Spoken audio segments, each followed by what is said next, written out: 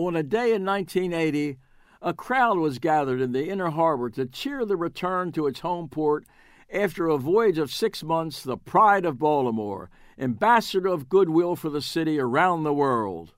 The crowd was in a welcoming mood, as was Mayor William Donald Schaefer, who attempted to lead a chorus of Baltimore Our Baltimore, the city's official song. If you don't know it, and you probably don't, it goes like this.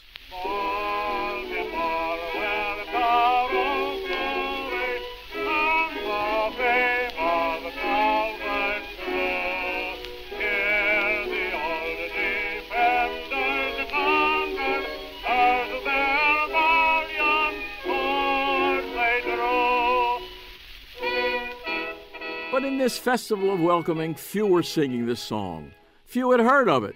The anthem was born in derision and lived in ridicule, and to this day, Baltimoreans have trouble taking it seriously.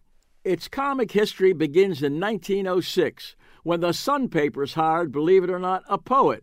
His name was Folger McKenzie, and most every day in syrupy verse mixed with excerpts from the Bible, he made love to Baltimore, like a rose on its coat lapel, a cane on its arm a swing, Charles Street strolls through the afternoon, down through the city of spring. In that era, in 1915, Mayor James H. Preston decided that Baltimore should have a song. A contest was proposed, and a prize of $250 offered. The winner was Folger McKenzie. His words were set to music by Emma Hamburger, but the song just didn't take. After all these years, most have never even heard of it. Few can sing it. And that is why, on that day in 1980, when the Pride of Baltimore was returning to her home port and Mayor Schaefer was welcoming her home, singing Baltimore Our Baltimore, he sang mostly by himself. Here are hearts that beat forever for the city we adore. It's a Baltimore quirk. The song adores Baltimore, but Baltimore doesn't adore Baltimore's song.